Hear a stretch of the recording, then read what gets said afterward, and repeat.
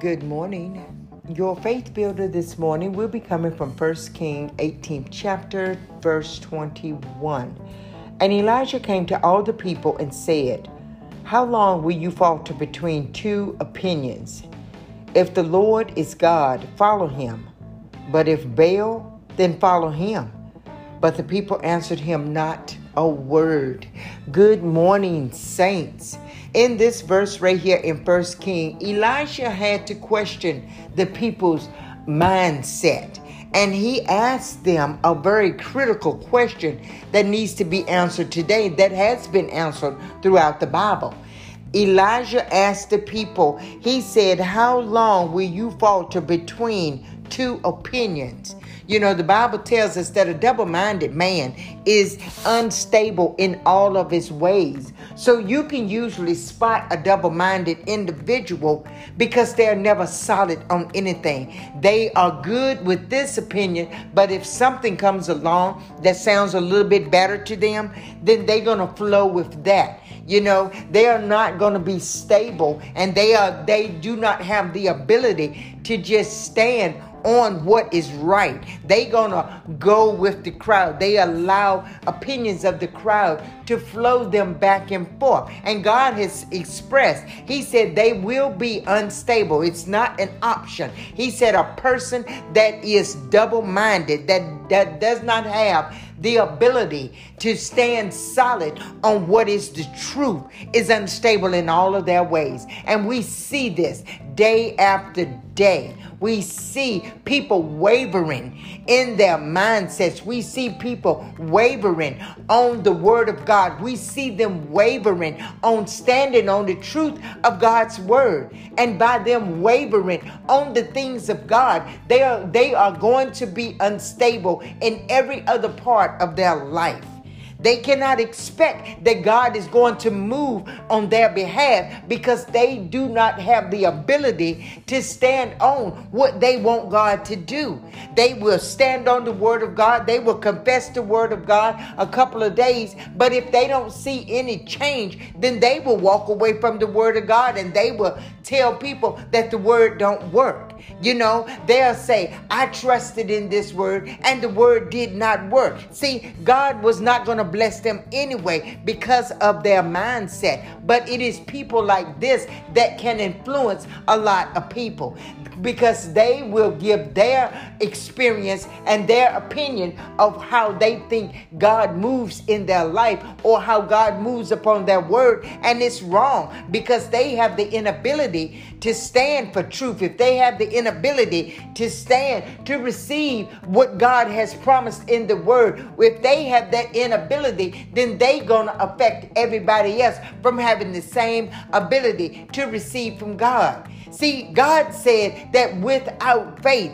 faith can be a moment thing where God will work a miracle in your life. But faith has the ability to give you longevity. It will give you that ability to stand on what God has promised, not waver, not give in to what's going on around you to receive that prize. God is faithful. God is going to do what he said he was going to do in his word. But if you have a double mind, if you cannot stand on anything on your own, if you have to ask people opinion about what you should do when it comes to God, then you have that inability anyway, because you're not hearing from God. You are allowing your circumstances to sway you back and forth. And see, Elijah had to ask. He had to ask the people. He said, "How long will you falter between two opinions?" See, what Elijah was saying was it was God and Baal. See, Baal was worshipped as a god. And so God was who God was. And so Elijah had to show that Baal was not a god. He had to show that Baal was not going to save these people, not like God was. And if you read the full chapter in 1 Kings, you will realize that Elijah went up against the army of Jezebel, and he defeated the army of Jezebel, and he defeated them in such a shameful way, but that's how God is wanting us to do. He is wanting us to put these false gods to shame. He's wanting us to make an open spectacle of them, showing their inability to do anything when it comes to God. But sadly, a lot of us bow down to these false gods because we don't know how to stand for the things of God. We have that double-minded situation going on, but we're not going to receive anything because the false gods that we are worshiping does not have the ability to bless us like God does. But that false god that many of us worship has more of our attention than God does. See, Elijah had to put Baal to shame because these people, they had put all their trust in Baal. They had made their mind up that Baal was bigger than God, and God had to show them that Baal was not bigger than God. Some of us are dealing with situations, we're dealing with sicknesses in our lives we have given that sickness so much of our attention that we have given that sickness the ability to tell us that it is bigger than God. And just like Baal, that sickness is not bigger than God because Jesus finished that sickness on the cross. Some of us are dealing with situations in our lives, but see, our prayer life is jacked up. It's jacked up because we are allowing the sickness to tell us, why are you praying? What do you need to pray for? God is not going to move on your behalf because this situation right here, you've dealt with this situation so long. What is the use of praying about it? See, that's when you got to rise up. That's when you got to stop allowing this thing to be your only opinion of God. You can't keep letting a situation speak to you about God's ability, just like Baal was trying to speak to the people about God's ability. But see, Elijah had to come in and he had to shake up their mindset. He was like, how long are you going to falter between two opinions? How long you even going to think that this sickness is greater than God? How long are you going to think that this situation is greater than God? How long are you going to let the effects of this thing make you waver on who God is? You have a relationship with God. You know who God is. God has shown himself so mighty in your life. He's shown himself mighty in all of our lives. We woke up this morning. That is a mighty move of God. God has blessed us with the ability to have jobs, to have homes, to have money to buy food, to have money to put gas in our car, in spite of all the negative talk about the inflation, all the negative talk about high gas prices, all of this. In the midst of all of this, God has given us the ability to continue to go on. He's given us the ability to still go from point A to point B because we have the finances. God has blessed us to have jobs and a roof over our head. So how long, saints, are you going to allow a simple situation that come up in your life make you falter against who God is in your life?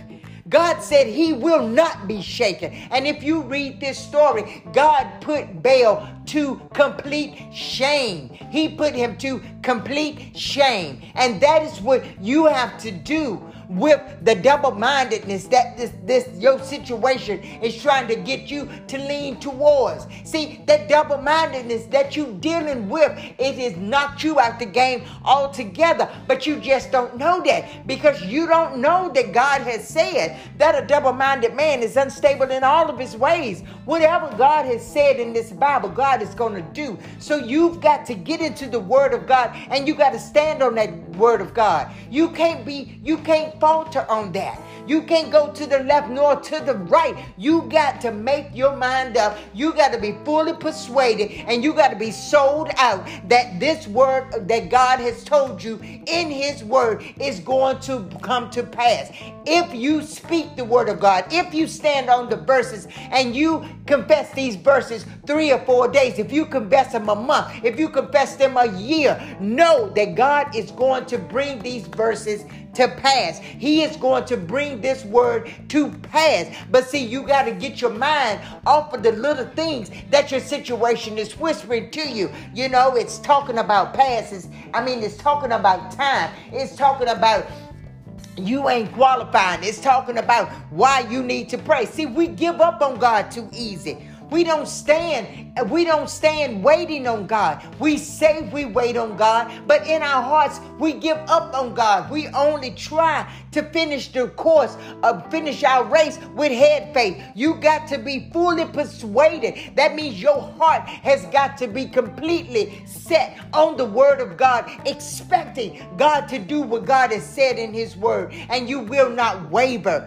But if you waver, saints, just get up, repent, and get back on track. Don't just lay there and waddle. Don't just lay there and complain and give all these complaints to God. God will still bless you if you get up and you continue to move forward. So, saints, I just stopped by today because this verse truly blessed me, because I know sometimes we can be having a good day and the enemy will bring something to us to try to change the whole course of our mindsets and affect our mood with it. But we got to be strong. The word of God tell us to not waver, because he said in due season you will reap if you faint not. We got to stop fainting. We got to stop fainting when we don't see the word of God come to pass. God said that word will come to pass. You got to hold on a little bit longer. You got to stand a little bit longer. You got to confess that word a little bit longer. You got to keep your trust, your hope, your faith in God a little bit longer, and you will see that word will come to pass. Saints, I pray that as you go about this day today, I pray that you trust in God with all your heart. Get your eyes off of the situation that you are currently in. Stop listening to the enemy trying to steal, kill, and destroy anything that you have, that you are waiting on, that you standing for in God, and you walk into your blessing. Because, saints, you know why? Because you know, and I know that you know, that God loves you and that I love you too. Be blessed today, saints. Peace.